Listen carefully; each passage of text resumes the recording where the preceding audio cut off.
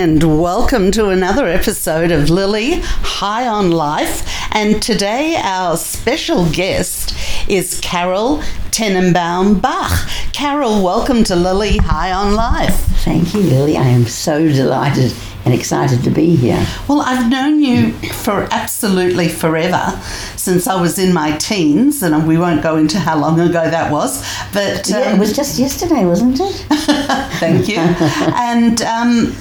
And I knew your sister, Barbara. So I'd heard about Carole and then got to meet you and befriend you myself. So, Carole, yes, you are the most effervescent, positive, wonderful person, and you are into so many different things and have been in your life. So why don't we start with what you're doing right now, because that's pretty exciting. Oh, Lily, it's very exciting. I don't know where to begin. I'm finishing off my 40th book. My publisher keeps ringing me and saying, when? And I said, maybe another 2 months. And when you say your 40th book, tell me about those. Well, I just got to finish this story. It's so funny. My publisher rings me from America and says, I said, just a couple more months. And he says, we've been chasing you for 12 years. Anyway, the books are a variety of titles. One is called The Oldest Person on the Planet and Still Laughing. Another one is, the one that's going to be published first, I think, it was going to be Manifesting Molecules and Miracles, but seeing I'm doing a movie about that, I'm not sure. So basically, it could be Let Go, Let God, and somebody said that is already a title, so it will be Oh My God, and More Miracles, which is so beautiful. Of course. I notice the miracles day after day. It's just magic to be alive and to be doing the work for Hashem, for God, in God's service. I love that. And that positivity, how do you keep it up all the time? I come from June Tenenbaum, who experienced Auschwitz and Bergen-Belsen and all those other fun camps. And she just taught me, and she was a widow at 39. My father died when I was 15 and my baby sister was 10 or 11. And she just stood there and went on and just made the most. She went to the theatre and the symphony concerts and the opera, and she just looked for everything that was beautiful in life. Now, it's important to say also, and we don't have to delve deep into it, that you do have times where you do go under and you don't see people when you're not feeling the best. Absolutely. So what is it that do you know what dives you into those times and what brings you out? Well, at first it was too high expectations, and being the daughter of a slave, I was very harsh on myself. I was Nazi harsh, you don't do, I got high distinctions at university, and if I ever made a mistake, I would not, I would kind of not accept it. I was very cross with myself, so I'd sort of tuck myself away and hide from myself and the world. So it started when you were young. Yeah, yes.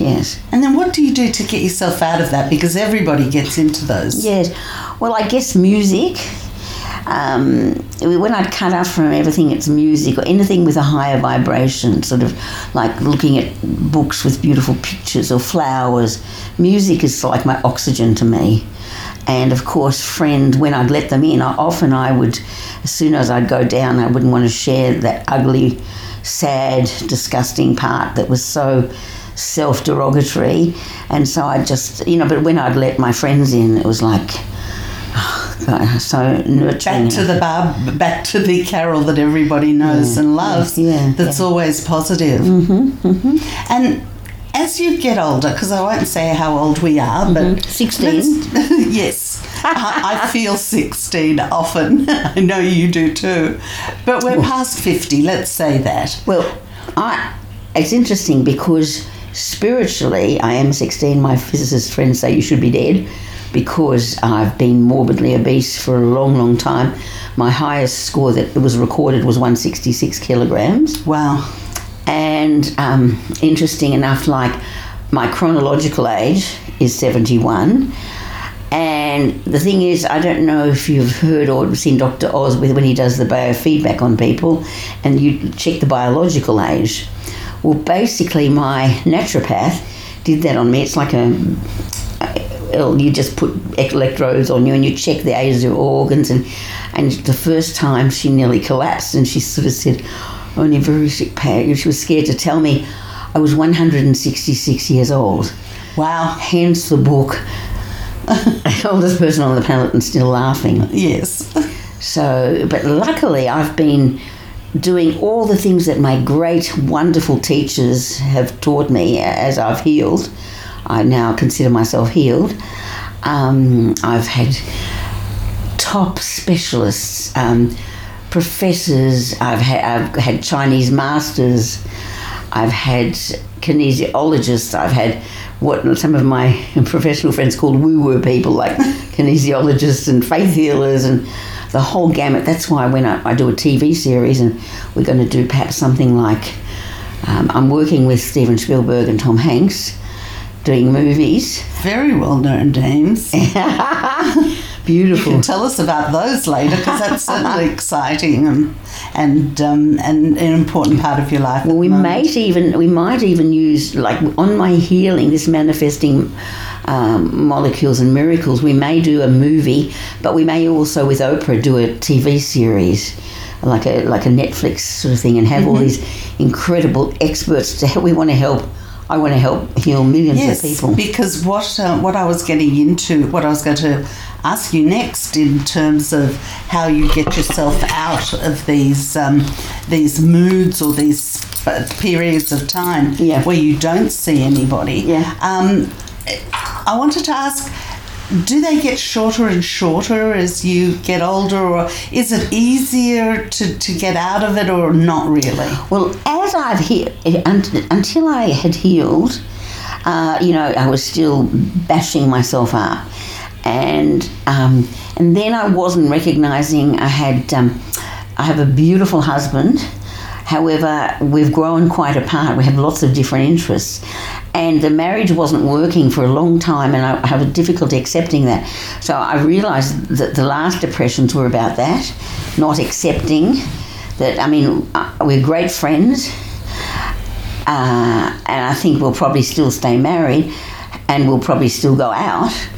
But we have such different spheres. He loves going skiing. I love going to the opera.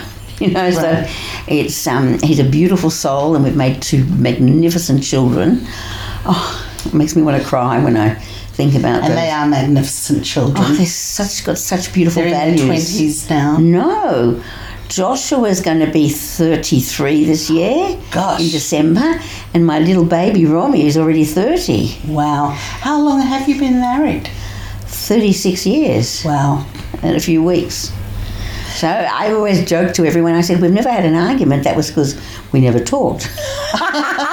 And then Romy left last year on the 21st of June. And then all of a sudden I thought, oh my gosh, we've got nothing to talk about. And then we started arguing, really heavy-duty arguing. Oh gosh. We caught up with all the arguments that we hadn't had, and it was quite fun. However, I called a truce. I said, no more war. There's enough war going outside. We'll just be nice to each other, and we'll work out what we have to work out. So it was so you started going back into yourself when you, after that happened as well. And what brought you out? What was it that, just one of your sessions where you weren't seeing anyone? Oh, well, each session was different. First of all, my beautiful girlfriend Tamar, she said something, and that brought me out. And then my beautiful girlfriend Mandy said something else, like, said something else that was profound that brought me out. And then my girlfriend, beautiful Sharon, she's a child shrink. I actually introduced her to her beautiful husband. And she said something. So it does help when you talk to people. Yeah, oh, absolutely. People you love and who love you. Like my girlfriend Mandy, she said, I'm not giving up on you. I said, look, I just want to die. And she said, no, I'm not giving up on you. and Sharon the same. She would see her patients all day from 9 o'clock till 6 or 7, then come straight to me from her before having dinner or anything. God bless. She would bring me something from home, like a little soap or a little perfume that she'd wrap up, or from her medical clinic she'd bring some chocolates or something, and she would come and she would sit with me, and she wouldn't get home sometimes till 9 o'clock. This is after a busy day counselling patients. Right. How's that for a friend? How interesting is it that somebody that doesn't know you that well, somebody that meets you, and you meet lots of people every day in the street, would think you were the most positive person and most bubbly and social person that they'd ever met. Yeah. And so it's important, and thank you for discussing the other side, because that's reality. That's reality. That's reality. The demons, the sort of self-hate and the sense of hopelessness and emptiness there was there at times. I lost 10 stone, 140 pounds one time, and I got in touch with such emptiness, and like I was beautiful, and people were going, "Oh, you must feel so great." I felt the worst I've ever felt in my life. I got in touch with emptiness and grief, which was Holocaust grief. A lot to do with the grief was Holocaust grief of my depressions, like coming to terms with that. If one believes in past lives, and I've met Carole Weiss, Dr. Brian Weiss is a very famous psychiatrist, and when he regressed a patient in hypnosis, and she started talking about things. She was a very simple girl, and sort of things that she would have never known about in Egypt. And then a few sessions later, she talks about from the other side her son, his son, that nobody knew about. Like, he nearly had a breakdown, his wife told me, because he's a kind of a very a mainstream psychiatrist. Anyway, he now says that there's enough evidence to show that there is no such thing as death, and we reincarnate the soul, as it says in the Kabbalah. We come and to learn our various lessons, the bravery, wisdom, patience. And I think that's what my beautiful junior Esther Masha Wisnia, June Tenenbaum, I think she said to God, put me through everything, put me through as much pain as you can, and I will still come out loving you and loving my children and offering the world unconditional love. Wow, that's a really beautiful sentiment, and to live it and then pass it on to you, as she obviously did, you and your sister actually, is truly a wonderful thing. But tell me a little more about this. Once you lost the weight, you found this emptiness. What do you think that's about? Did it sort of come about suddenly, or did layers come off as you were losing the weight? I lost 10 stone. It was easy. When I made the decision, it was a split second, and I had one diet. I lost 6 stone. That was under a doctor's supervision, 300 calories, an egg and an apple, potassium, and a piece of meat at night, and a cappuccino. That was the first time. Ended up in depression. That was when I was at Teachers College. The second time, the massive, after the 10 stone, I was stunning and pretty and active and danced all night, and like, I'd stay on the dance floor for hours. And I've seen the photos. You were absolutely stunning. Yeah, well, I was a model. I was a photographic model. I was in all the top magazines, and I was on a product, and I was on a shelf talks, and for 10 years that campaign lasted. And then tell me about the journey back up in weight. Oh, okay. Well, when I had lost the weight, I realised I don't have a spiritual belief system. So then I started exploring, born again Christian, Buddhism, everything, Judaism. Like, I thought, I don't have one. And also I knew that the grief was so profound that mainly to do with the Holocaust, plus my dad died young, plus we were looking after my mum. Yes, my mother you were was only 15 or correct, something? And my mother was a widow at 39. Wow. So basically, and as I said, little Barbie was about 11. And so the emptiness and the grief. So I decided, I decided I'm going to put the weight on very quickly. I've got a reason to live. To focus on weight loss was a reason to live, rather than getting into the emptiness and wanting to die. Right. So it was a conscious decision. I'm going to put on as much weight as I can, as quickly as I can. I've got a reason to live. I can focus on losing weight again. What an interesting and fascinating idea to even come to.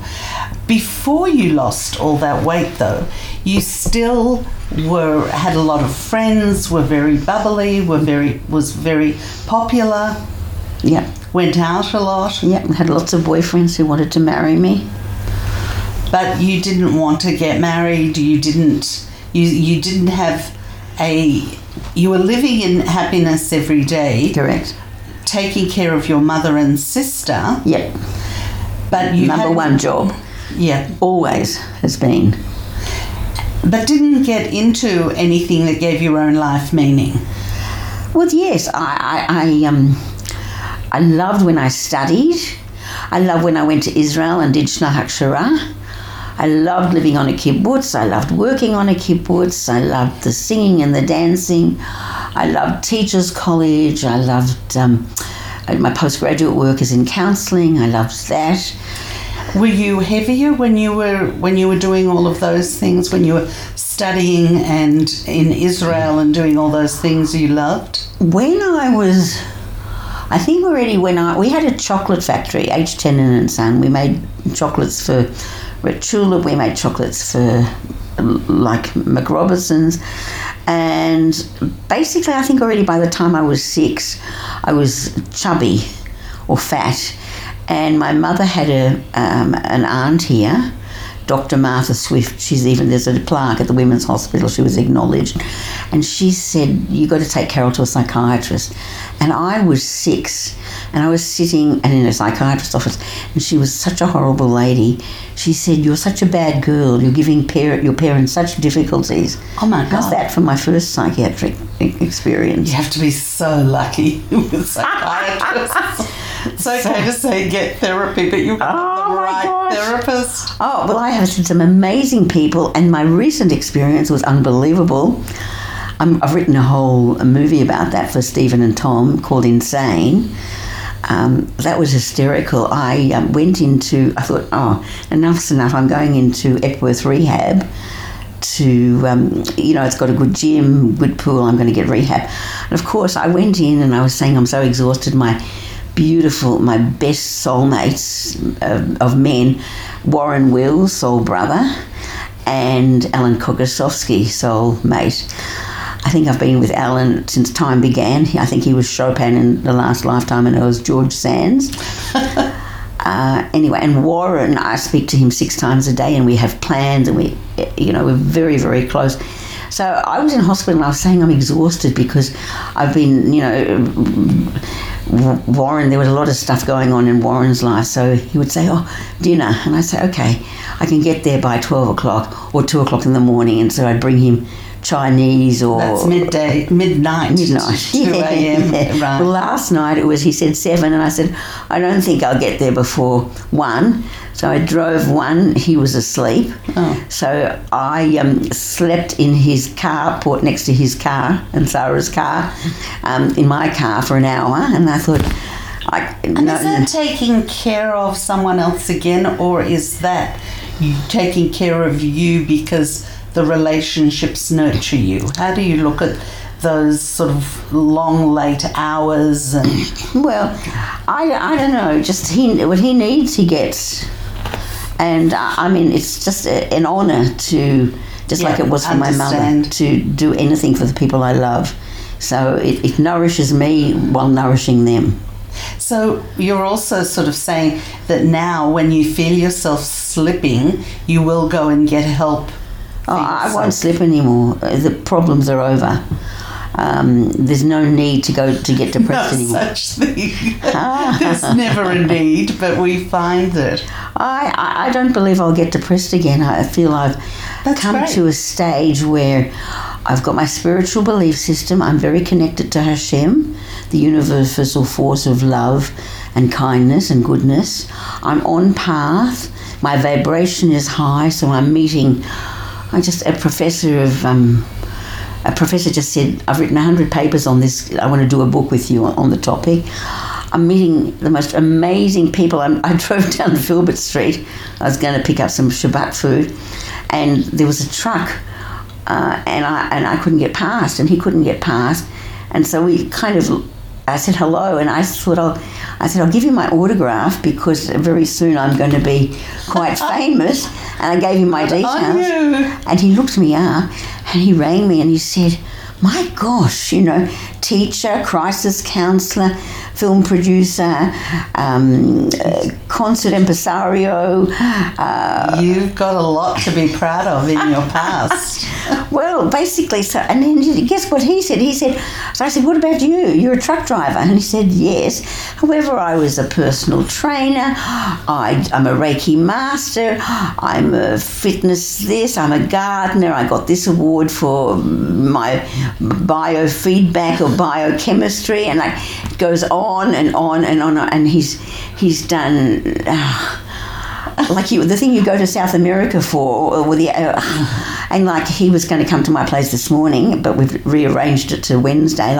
So I'm meeting people of the highest vibration, and that's miracle. One of the big reasons that I do Lily High on Life, because when you bump into somebody or look at somebody, you have no idea who they are or what they've done. It's only once you really talk to them. That's right. And you sent me a lovely little video this morning about some guy that you'd met that helped you at a petrol station. Yeah. Well, I think they're wonderful. I'd encourage you to keep doing them because it really is so important for people to know that people are real people. There's a lot behind what they look like. You can't just tell by the way they look or even just by saying hello. So I think they're a wonderful thing. A landscape gardener with a truck, and he turns out to be someone who does charity runs for mental health. So fabulous. He created it himself. Yes.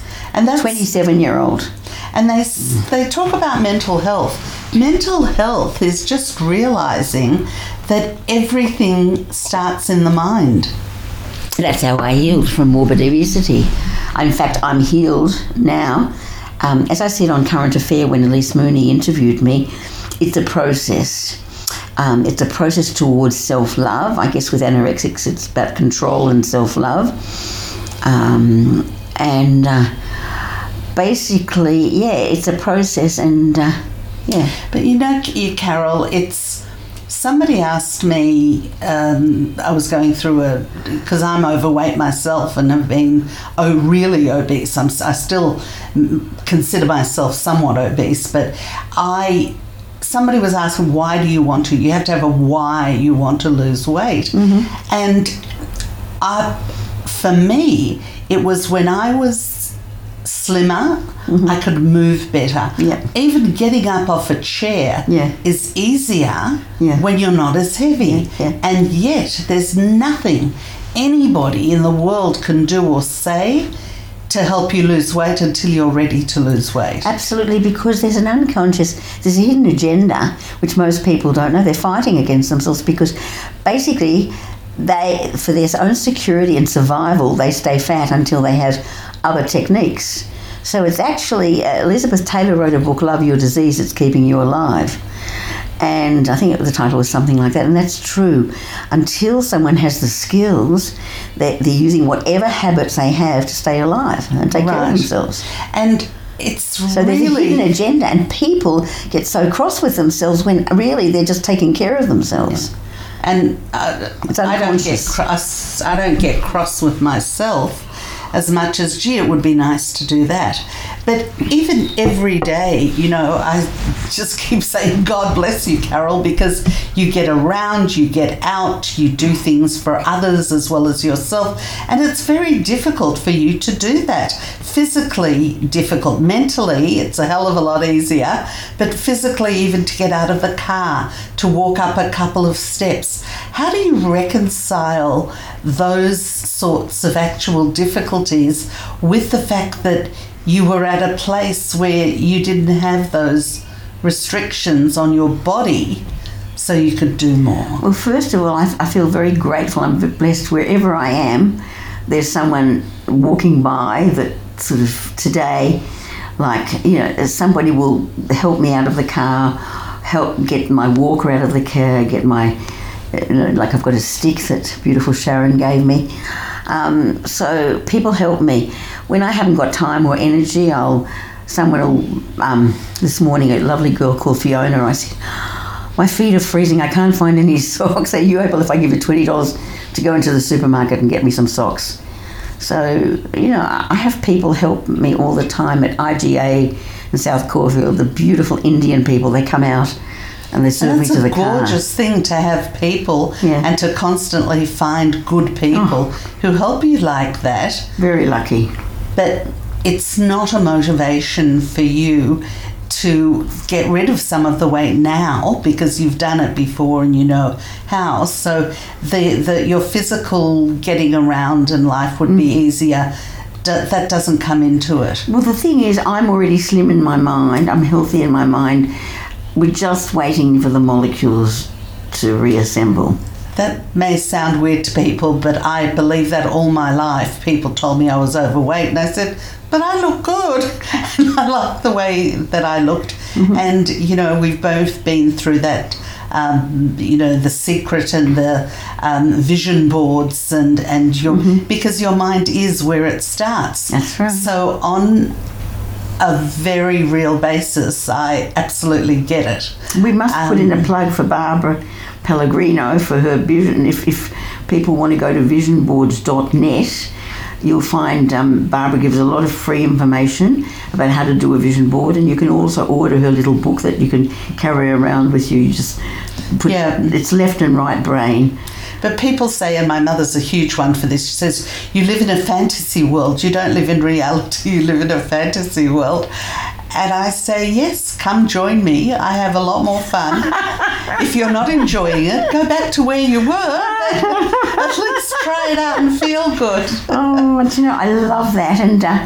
And beautiful Dr. Robert Lefkowitz, outstanding physician. And he was, thank God we had him for my mum. Mummy didn't walk, and all of a sudden, so I said, can you take her in and see what's going on? And he did, and he said, the physio says she'll never walk again. And I said, no, I don't think that's right. I think they haven't got it right. And he said, I've done everything in my power, you know, to facilitate whatever, you know. And I said, okay, well, you know, I've never lived in reality. I don't intend to start now. So we'll use some hocus pocus. And we had her walking again. We took her back to Emmy. The physios there said, we think that the carers frightened her so much about falling that's why she didn't walk. And then, of course, when she started walking again, they sent me videos. How fabulous. Yeah. And the truth is that you're doing so much with your life at the moment. Go back and tell us the story of how you met Stephen and Tom. I haven't met them yet, but basically I always wrote about my mother. The two stories that Stephen and Tom and I have a mutual friend, Kaz, K-A-Z. She's beautiful. And like just as a miracle would happen, I was always writing. I always knew that Stephen was going to put the movies on, my writings. So basically I wrote, and the first story I wrote was actually Rose-Coloured Glasses, and that was how Mummy, after the nightmare that she lived, came to Australia, put on her rose-coloured glasses and went to the theatre, the opera, symphony concert. She grew things in her garden, preserved fruit, knitted, crocheted, went to business school to do bookkeeping, started painting her old masters. Rembrandt would have been proud. Her constables, her Turners, just incredible. And then she started impressionistic work. Just beautiful, beautiful work. Some of them, I think they're better than the originals. So she was just so full of, you know, and at night times, of course, she would just scream in terror. She had the typical nightmares that people have survived that nightmare. So Rose-Coloured Glasses was the first one. And then the love story, her and her sister. Thank God the Nazis didn't know that she had a sister. And the story of them as they went through the 5 years of war, how with the help of, by the grace of God and their love for each other, they wouldn't let each other die. So that's called Two Roses in Hell. And basically it was how, when Mummy her sister fella was dying of typhoid, Mummy shook her and said, "You are not to die, do you understand? You are not to die." And the same thing when she was dying, there's going to be a beautiful scene, and I'm going to have the music, da da da da da da da da da da. The world is a narrow bridge, and if you have faith, you'll cross over it. Mummy's lying and she's dying of typhoid fever, high fever, and she imagines that she's that there's cookies on the ledge, and she says, "I asked fella, pass me the cookies and a cup of chicken broth." And because she feels she just can't get over the bridge. And then she has the cookies, and then that's what interested Barbara in mind power. That's what got her started in teaching mind power. So Mummy eats the cookies and she drinks the broth, and all of a sudden she's able to cross the bridge, she's able to live. So I'm doing that scene. Right. So basically, I had written these stories, two of my mum.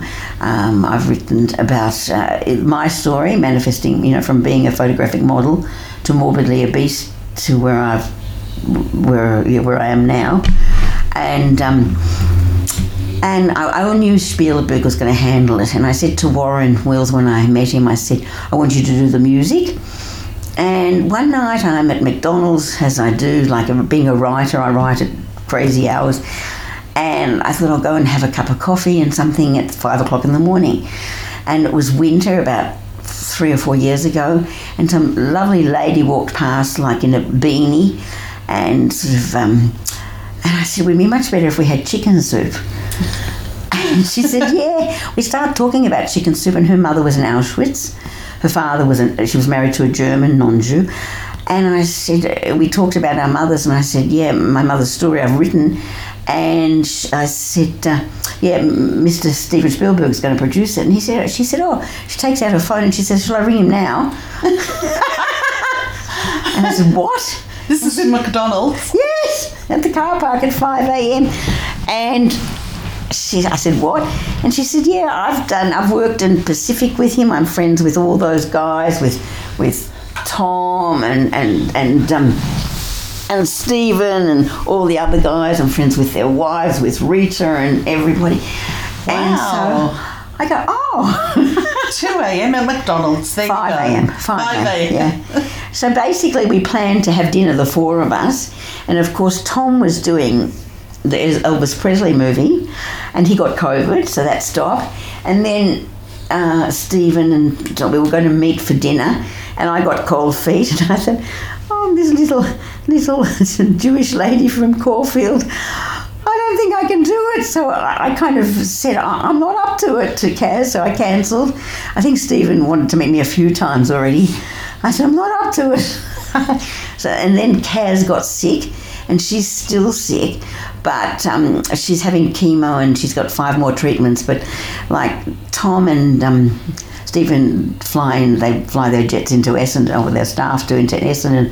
They've got beautiful apartments overlooking Albert Park Lake, and they're building a beautiful state-of-the-art Fisherman's Bend studios, so there'll be a lot of work for Australian artists, everyday people. Yeah. So you're waiting to meet them, but they've heard about you and they've read about you. Oh yeah, they know a lot about me. In fact, Kaz was saying, I said, "Well, we can't meet because Warren's away," and she said, "Well, Stephen told me Warren's in England to his daughter's wedding, so they watch." And Tom did make contact with me. As I was racing off to meet Warren for breakfast, beautiful Warren Wills. Oh, look him up. Look up Genesis to Broadway. I saw that 6 times. Yes. Warren Wills, I feel like I've known all my life as well. Yeah. But he did the most amazing musical creation called Night of Broken Glass, which, as you know, is about Kristallnacht. Yeah. And I thought, who in the world could possibly write a musical? Yeah. And it was on at the Christian University or something. Yeah. So I bought a ticket just to make sure it wasn't some kind of anti-Semitic thing. Yeah. And then met Warren afterwards, and it was instant love at first sight as a friend. Yeah. And we had lunch and we talked for like 3 hours. And he's just a beautiful human being. Well, my soul brother Warren Wills plans to heal the world, world peace, single-handedly. I mean, I'm trying to help him, but like he's been speaking to Ron Finkel, who I spoke to the other day. Charming gentleman. I met him at a party at Jeannie Pratt's place Lady Anna was a dear friend of mine, and she invited me to her book launch, and that's where I met Ron and his late mother, who was gorgeous. And so Ron's helping Warren get the Palestinian-Israeli choir together. Warren's got projects in Singapore and China and everywhere. And as well as these lofty goals, which are all wonderful, on an actual daily basis, he manages to find the time to practice what he preaches. So it is one of the things he started over 10 or 15 years ago out in England, was this diversity theatre choir, where he actually puts normal abled people together with disabled and people with different disabilities and different ages, and he puts them all into a choir that sounds so professional. And he's done that around the world. He's doing it in Australia now. So he's one of those people that actually practices what he preaches and finds ways daily to do that. He is a superhero. But I mustn't forget my other soulmate, Maestro Alan Kogosowski, who absolutely, as he plays, one feels it straight from heaven. Alan Kogosowski, for those that haven't heard of him, is a virtual maestro pianist who, lots of people play the piano, but Alan has played the piano internationally at the highest levels since he was a child, not even a teenager. 11, he was on Ed Sullivan. And even now, when I hear Alan play, it touches something inside that nobody else and nothing else will. That's him right. Playing live is something, if you ever get to experience it, Brunswick, the end of May. Must go experience it. Yes, he's got a regular gig now, or I'm not sure. We just take it as, as an event. He would say event at a time. Alan Kogosowski, and worth Googling and going to hear. So just also, Alan was not only Princess Diana's favourite, he was wined and dined by the Queen Mother in the St James Palace. Wow. Yeah, and lots of famous people.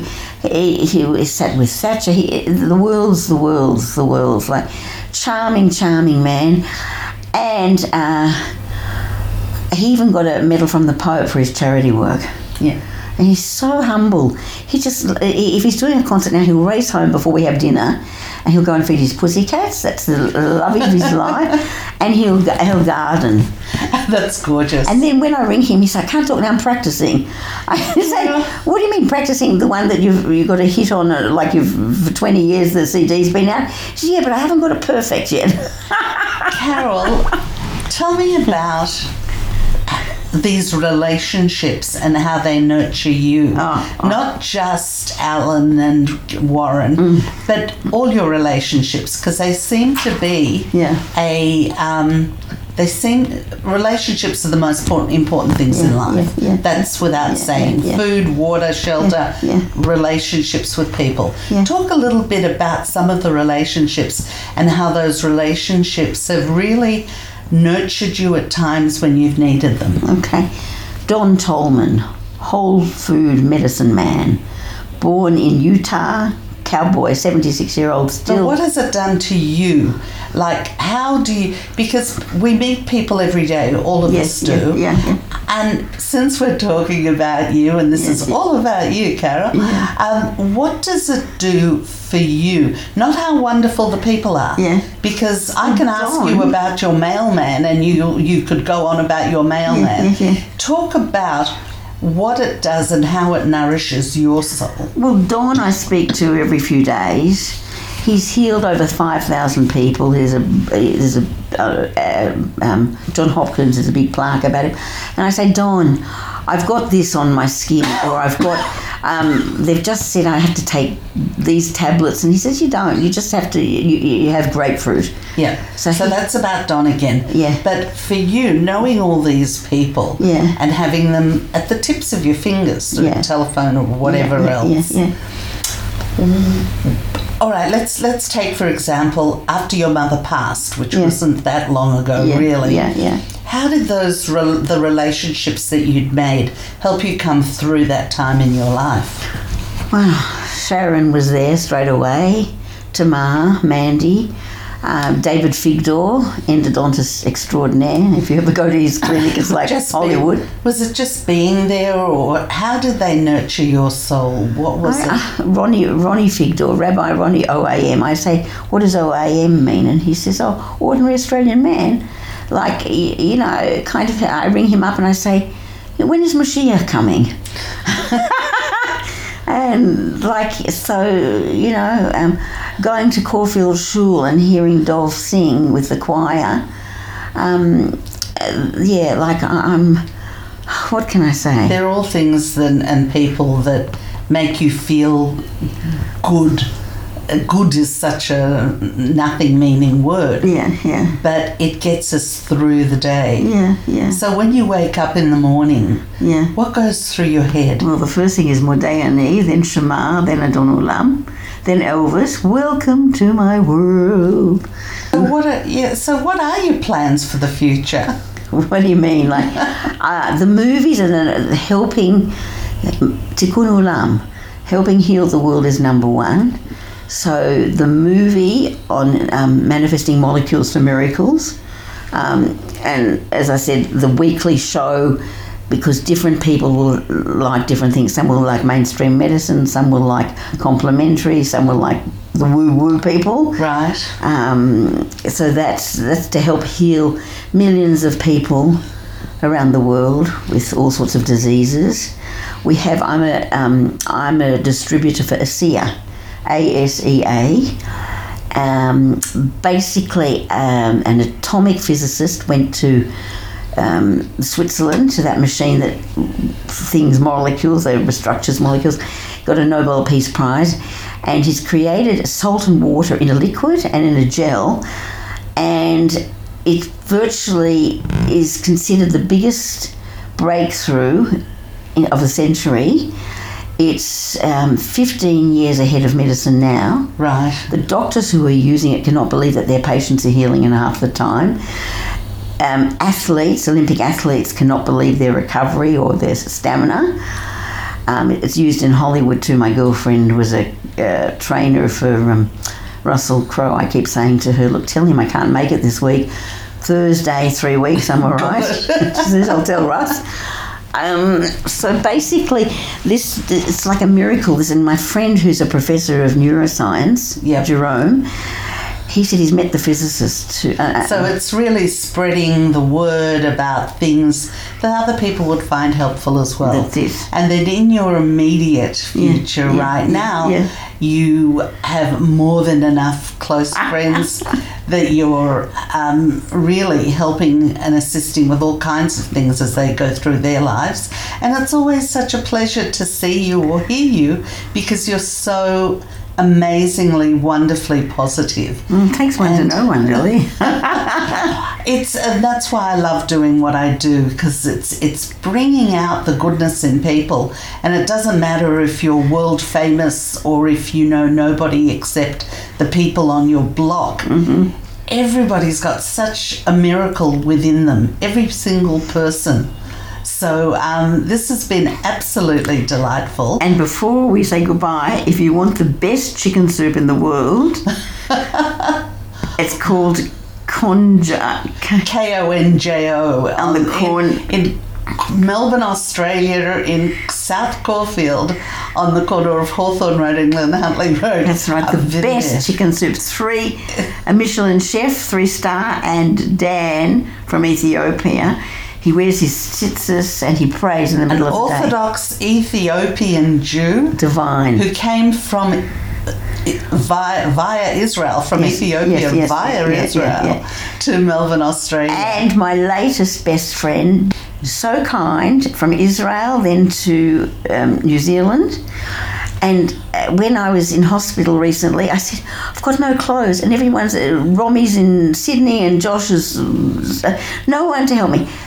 He brings me clothes. He goes and opens my door, and then my house, and then wonderful that somebody that you'd only met recently would go out of his way to do something for you, which is just a reflection of you and how wonderful you are. Do you know what? The other night, I came home from hospital, and some family members decided they were going to tidy my house up, all valuable things on the grass. And I said, Roy, I don't know what to do. And he just started his new job in corporate. Right. He had just eaten. He was there within half an hour, picked everything up and put it under the garage for me. Roy, I love you. And I love you too. Any friend of Carole's is certainly a friend of mine. So God bless, and looking forward to the next lap of your life. Thank you, Lily. It's been a delight.